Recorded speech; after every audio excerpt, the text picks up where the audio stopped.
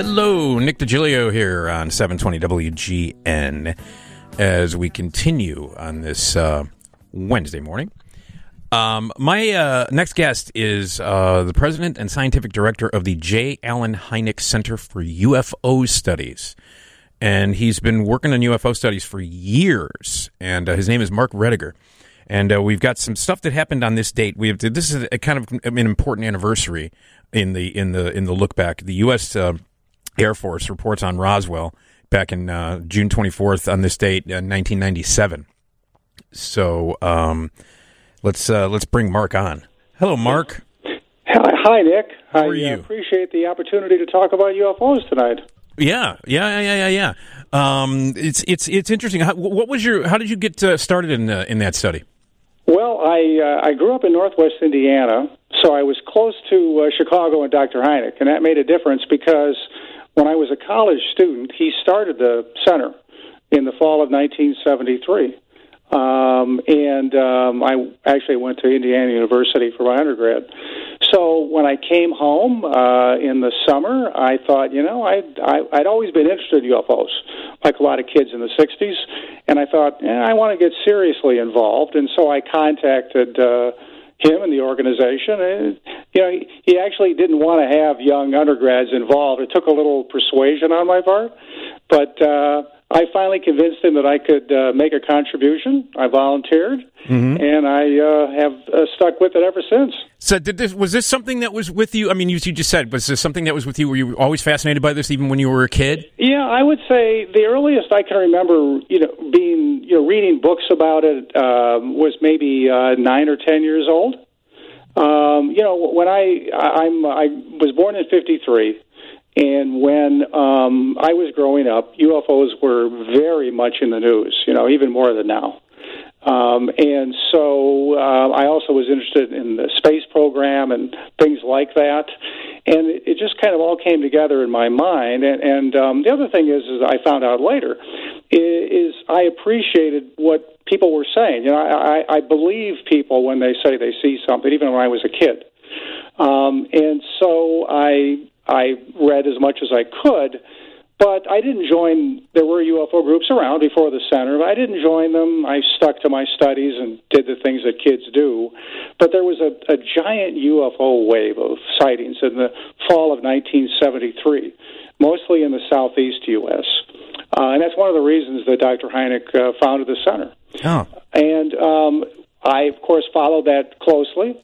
And like I said, that kind of even reinforced my interest. I was now grown and able to do things in college, and I thought, this is the time to take action and to get involved, and it's worked out really well. Oh, that's great. That's really, really great. Well, what about how is the study of UFOs and extraterrestrials? How is it perceived? Because I know that there might be kind of like a cloud over it because some people think, UFOs, extraterrestrials, it's kind of weird. How is it conceived, especially in the academic community? Oh, it's always been something that's been verboten, that people look at you with a sidewise look.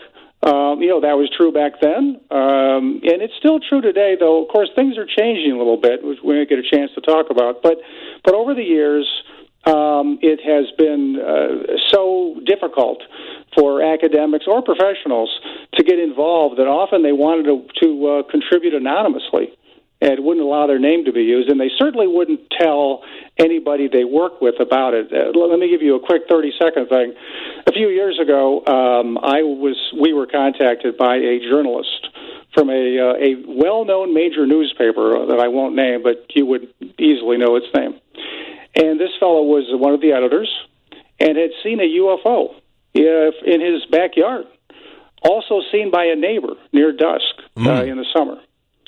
And he called us to talk about it, and also as people usually do, to see whether anybody else had reported it, which they hadn't. And he said, I cannot talk to anybody in the newsroom.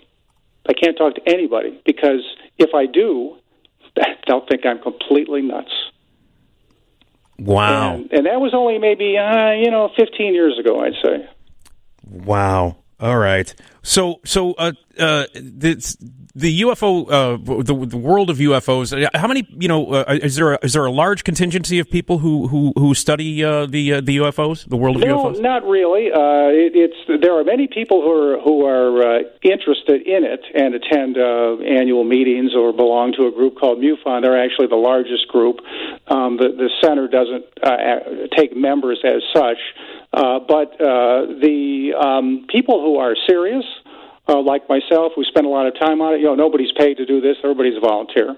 Numbers, more than a handful, but less than a bushel. We don't have enough qualified people involved because of all the difficulties in doing this.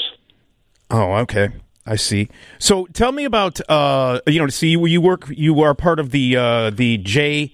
Allen Hynek Center for UFO Studies. Tell me about J. Allen Hynek. J. Allen Hynek was really a fascinating guy. I'm so glad I met him because it wasn't just in UFOs. He was a classic scientist, actually a classic absent-minded professor. He once left his briefcase on the Purple Line on his way back from downtown Chicago to his home in Evanston, but fortunately got it back.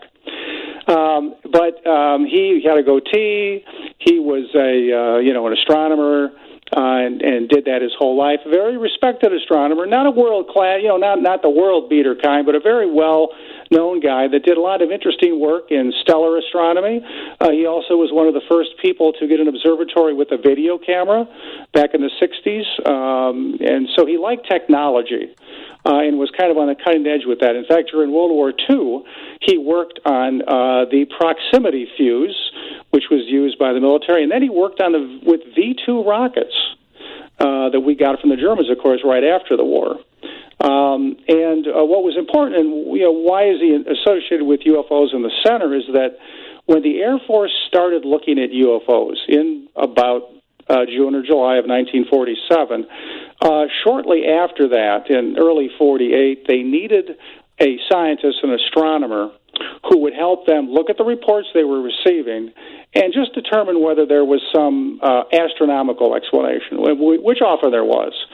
And Dr. Hynek then was at Ohio State University, and the Air Force project was in Dayton, Ohio, at Wright-Patterson Air Force Base, which many people have heard of. And so they recruited him, and he got involved that way. So he didn't express an interest. It was like, well, okay, if you'll pay me to do this, sure, I'll do it. But when he started doing it and explained a lot of reports, he began to realize, because he was intellectually honest, not only can I not explain some of these look like they're really hard to explain, period. And so his interest was piqued, and things just moved from there. Okay. So tell me about the actual Center for UFO Studies. Right, we're a nonprofit group. We're more like a think tank. We don't, as I say, we don't have public members or all that. We publish monographs and reports, and we try to work on special research projects. Roswell was one of our projects. I did a long-term study of people who claim they're abducted by UFOs. We've also looked at UFO history. One of our board members, who is a retired professor at Western Michigan University, and a few other people wrote what I think is the definitive book on the government study of UFOs, not just the U.S. government, but the British government and others. So, we do that, but we also do lectures, do interviews like this, try to inform the public as best we can. Yeah. And most important, I suppose, we have the largest collection of UFO cases in the world. Oh, we have to talk about that. Hang on, okay, Mark? Sure. All right, there's a lot more to talk about here with Mark Rodeghier, and he is the president and scientific director of the J. Allen Hynek Center for UFO Studies, and we'll talk more with Mark right after this on WGN.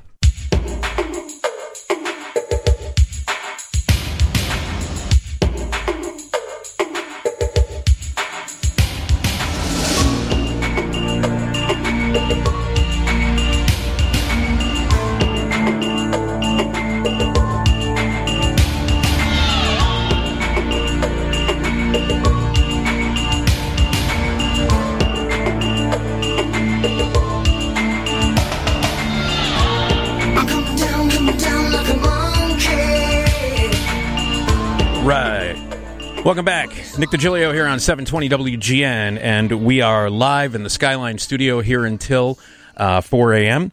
And yes, Mark Rodeghier is my guest right now. He's the president of scientific director of the J. Allen Hynek Center for UFO Studies. And we were just talking about the studies. Now, tell me about the examples you just mentioned before the break about the UFO cases. Tell me about some of them and how many you have. Well, we think we have, we've never gone through and counted them on paper, and of course we have them out electronically now, but we think 80 or 90,000 separate reports. Wow. All kinds of letters from people, really well-investigated reports done by, competent investigators. For one example is we have the original report file for the famous Betty and Barney Hill abduction case.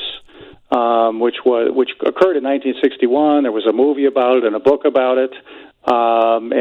So we have that. We have original Air Force documents that actually Dr. Hynek, was an Air Force advisor all the way up to the end of the project at the end of the 1960s, and he often got copies of things that maybe should have stayed in the files. It was a kind of a five-finger discount at the time.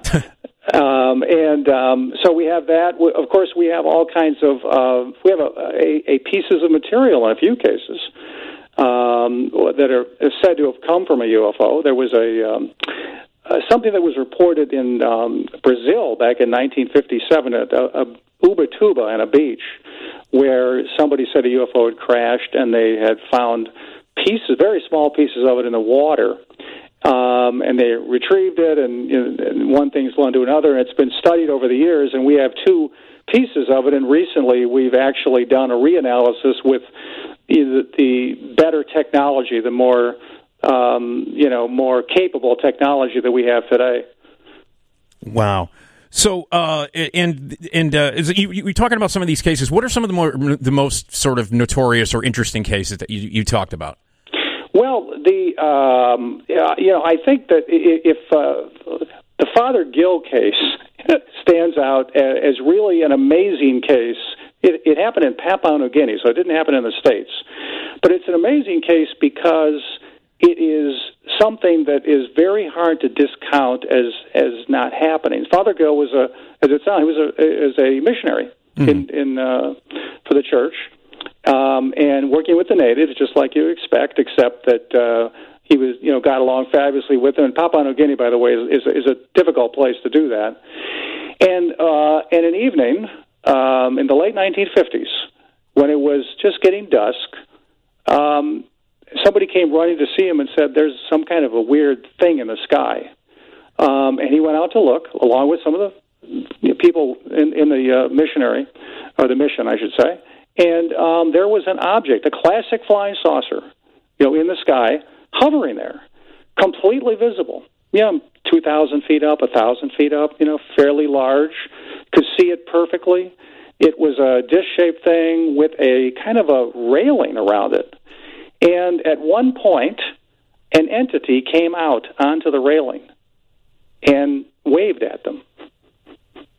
And this was such a clear sight that it can't be an odd plane or some secret project that was being tested in Papua New Guinea. It wasn't the planet Venus, which some skeptics have said. Oh, okay. All these people weren't hallucinating. It wasn't Venus because it was a clearly, distinct object. Nobody had a camera, unfortunately. But the point is that this is a sighting seen by many people, including this guy who was a fellow who I met, Father Gill, later in the 1970s in Evanston at the center. Completely respectable, honest as the day is long. And so either you have to conclude that everybody there was making this up, right? Or they really saw what they saw. And if they saw what they saw, well, you can be the judge of what that means. Yeah. Yeah. Wow. Okay. Let me ask you this: this anniversary about the UFO reports, the UFO studies from the force reports on Roswell. Tell us a little bit about that. Yeah, well, let me start with just one thing first, because June 24th has an important date for another reason. That's the date that a guy named Kenneth Arnold saw 9 UFOs flying in Washington State, and he was a pilot flying looking for a downed plane. And it's his report that began the modern era of UFOs. So you picked a good day to have our discussion here, because that really led everything about it. If you want, just Google Ken Arnold and UFOs, and everybody can read all about that if they haven't heard about it. Well, just a quick, you can do a quick summation of that. Right. Well, there was a plane that was down, and Ken Arnold was trying to find it, as were lots of other people, or at least some people. And he was a pilot. He flew around first part of his job, actually, all over the northwestern U.S. And it was a completely clear day, I think early afternoon, I don't know the exact time, on June 24th. And he saw 9, not dish-shaped, they were actually kind of boomerang-shaped objects flying between 2 of the large mountains there, Mount Rainier and Mount Adams. And he was able to time them because he knew the distance between them, and they were traveling somewhat over 1,000 miles an hour in formation. And they just kept going. And, he saw them for a reasonable period of time. They were quite distant from him, so they were very small, but he said he could see enough detail. And there, of course, we didn't have anything that flew 1,000 miles an hour then. Yeah. And not 9 things in a formation. So he landed. He told somebody about this. A newspaper guy got a hold of it and put the report in the paper, and all, H broke loose, basically, across the whole country. And what happened was, this was a case of what's called facilitation. Basically, other people had already been seeing UFOs that year. But that report in the newspaper made it okay for people to report what they were seeing. Oh, I see. Okay, and so all of a sudden, there were lots of reports, and I do think that there were, in fact, perhaps more UFOs appearing over the next couple of weeks. Roswell itself happened, that is the crash, we think, just about 10 days later. But essentially, that kick-started, the Arnold sighting kick-started the modern UFO era, because since then, UFOs have just been in the news, forever. Now, as I said, 10 days after that or so, what we think was probably July 2nd or July 3rd is when the Roswell crash itself happened back in 1947. Okay, well, tell us a little bit about that, the effects of that crash in 1947. Obviously, people associate, aliens and UFOs with Roswell. It's always forever going to be connected with Roswell. Tell us a bit about the crash and what happened after. Yes, it was discovered by a guy named Mac Brazel, who was a rancher. He didn't own the ranch, but he was the foreman. And he went out one day to take care of things and found this strange debris. And that probably was July 3rd when he found the debris. Okay. And he then, of course, realizing it was strange, and he was very familiar with balloons and things from the Air Force, and that's an important point I'll get to. So he went into town. Town was about 70 miles away in Roswell. He lived northwest of there. New Mexico then was very sparsely populated in that part. So he got into town. He didn't have a phone either, and talked to the sheriff, of course, and said, what had happened.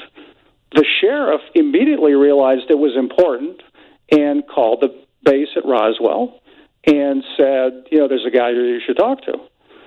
The commanding officer at the base sent his intelligence officer there and said, go over there and talk to him.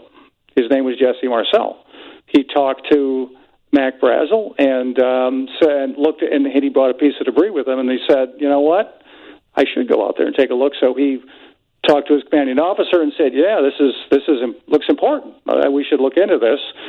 So Marcel took another guy and named Cavett, and they drove out with the rancher that day to the ranch to look at what he had found. And they stayed overnight, actually, to do it because it was such a long drive. Well, it's a long story, but basically they saw the debris field the next day, which was quite long. It was at least a quarter mile in length, with lots of debris scattered over it, though scattered, not continuous debris. Right. Quarter mile. Right. Very strange. Light but strong. Not necessarily an object visible. It was all broken up. They brought some of it back to the base. And why do we know about it? Because on July 8th, the commanding officer, Blanchard, issued a press release that said the 509th Bomb Group, that was the bomb group at the station at the base, has got one of these flying discs. They weren't called UFOs back then, or they were called flying discs.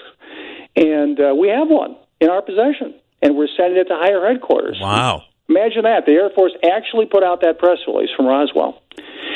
That was early in the afternoon on July 8th. A few hours later, at higher headquarters, which for them was in Fort Worth, the commanding officer there, Roger Ramey, undercut that press release and said, no. They just found a weather balloon. They misinterpreted a weather balloon as this debris.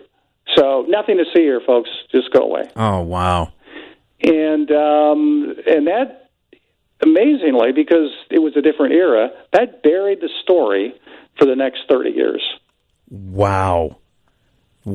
That's amazing. That is amazing. So what do you think of the report that came out? As I said, it buried the story for 30 years. Then Marcel began to talk about the case. Right. And people began to look into it.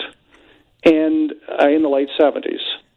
By the early 90s, there was so much information. So many people had been interviewed. I interviewed myself, some of the old retired military guys, that it was impossible to ignore. The press was covering it. The public was interested. TV programs are being done.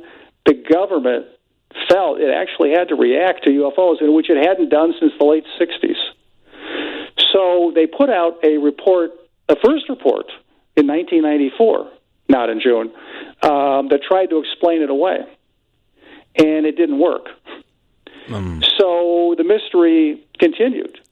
And there was a crescendo building in June of 1997, which was the 50-year anniversary of the sighting. Yeah. And so the Air Force felt compelled to put out another report. Imagine that. They put out a report to say, this is the definitive report, and then 3 years later they put out another report. And that's the one that came out, that we're talking about now. Yeah. That claimed that, people did see bodies at the crash site, but in fact they were just crash dummies we were testing. Oh, okay. All right. And they were confusing, and by the way, those dummies weren't in 47. They were actually 10 years later, but they got confused about the timeline. Oh, I see. And all this stuff. Okay. All right, Mark, hang on a second, okay? Sure. All right. We are talking with Mark Rodeghier, and he is the president and scientific director of the J. Allen Hynek Center for UFO Studies, and we're talking about UFOs, and we've got more to talk about right here on 720 WGN.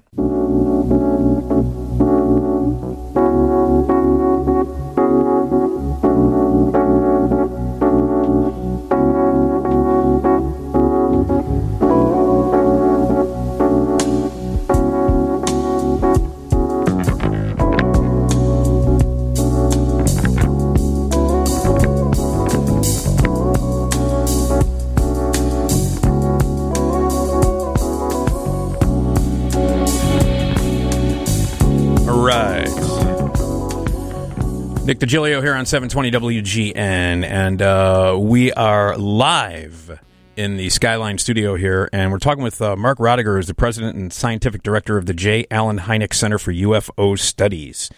And Mark, welcome back. Hey, good to be back, Nick. Let's talk a little bit about the CIA's UFO history, which you wrote about. Yes, it's a notorious history. Yeah. And the most important thing that the CIA did was to hold a meeting in January of 1953 and create a policy to debunk UFOs. And the reason that happened is because in the summer of 1952, there were a series of UFO sightings over not just the U.S., but right over Washington, D.C., and the CIA became concerned that there were potentially sightings, so many sightings, that they swamped the phone lines with people reporting. They didn't have the kind of reporting system that we have now in this country. All right? So, and they thought of who else? That the Soviets could do the same thing somehow. They could confuse us and lead to a sneak attack, potentially. They also thought that, and this is really was, you might say, well, there's maybe some logic in that.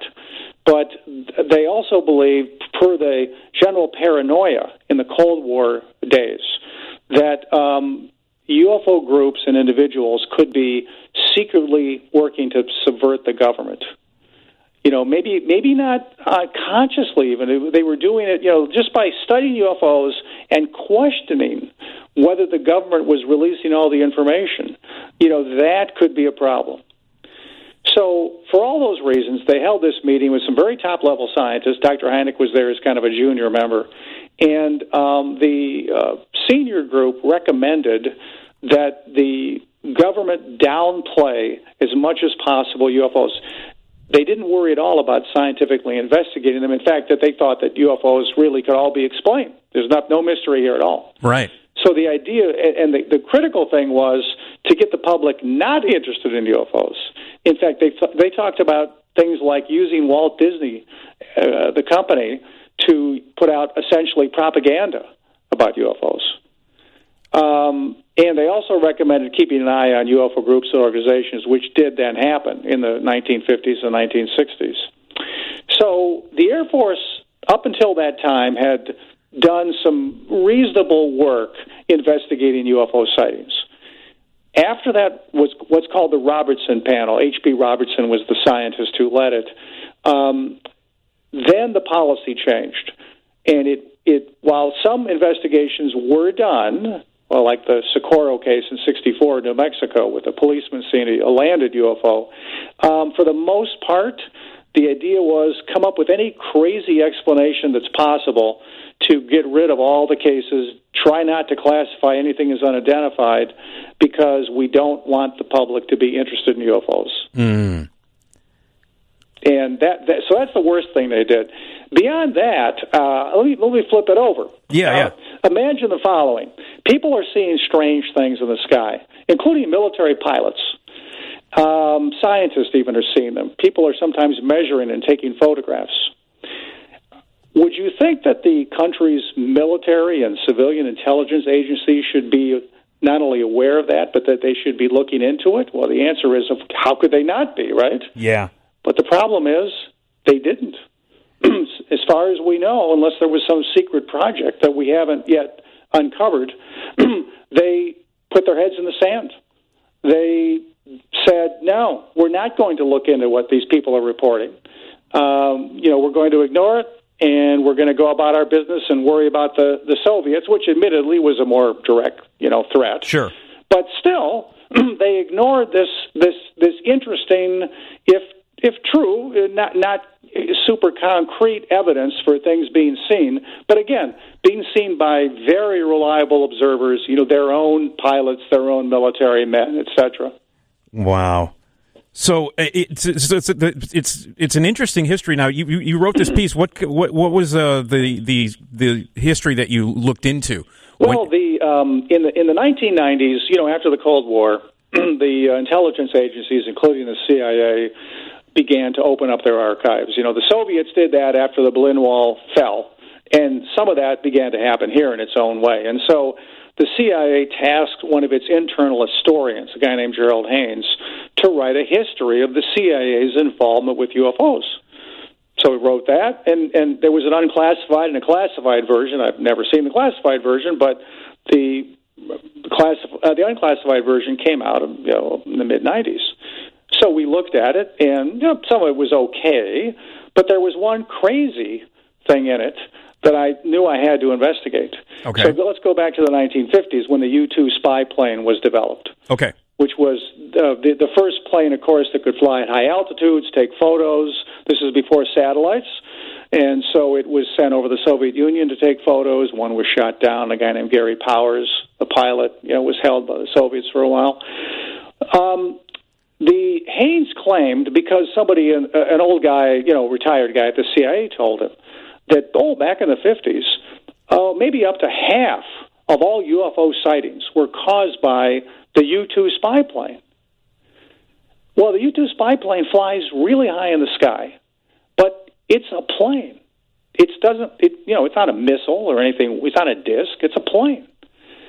And not only that, I know from studying the files that there's no way that's actually a crazy claim. Mm.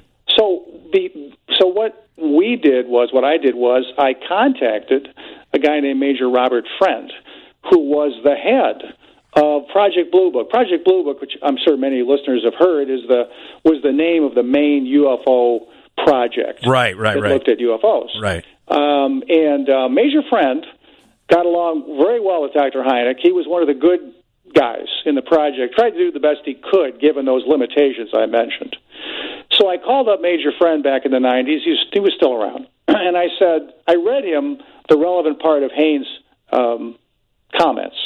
And he laughed uproariously. And he said, I can't quite quote him, but the upshot is, he said, no way, that he's completely off base. There's no way that half the sightings we got were caused by the U-2 spy plane. Here's the guy who ran the program telling you that. Yeah. Right? Okay? Because he knows what the characteristics are. And the other reason is lots of people reported UFOs close to the ground. Things that landed, things that they could see next to a tree, things that were within their field of view, not high up in the sky. The U-2 over the United States never flew that low because it didn't want to be seen here. It was a secret plane. Right. So there's an example of an official history that at least on that point is completely inaccurate. Wow.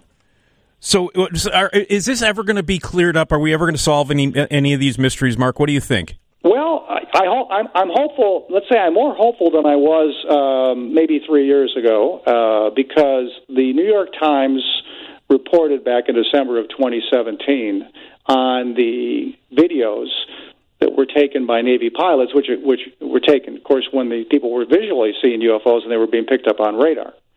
And this is a story that it broke with the Times. We had actually heard about it before that in the UFO community, but we know that pilots have always seen UFOs. I mean, I just saw a report last week from a pilot from one of our either FedEx or UPS, two pilots flying over Mexico that videoed a light outside their window, a UFO. So they're still being seen from the air. Well, these were naval pilots in more than one incident that saw a UFO because they were vectored there by radar, and then their cameras on the plane picked up the UFO.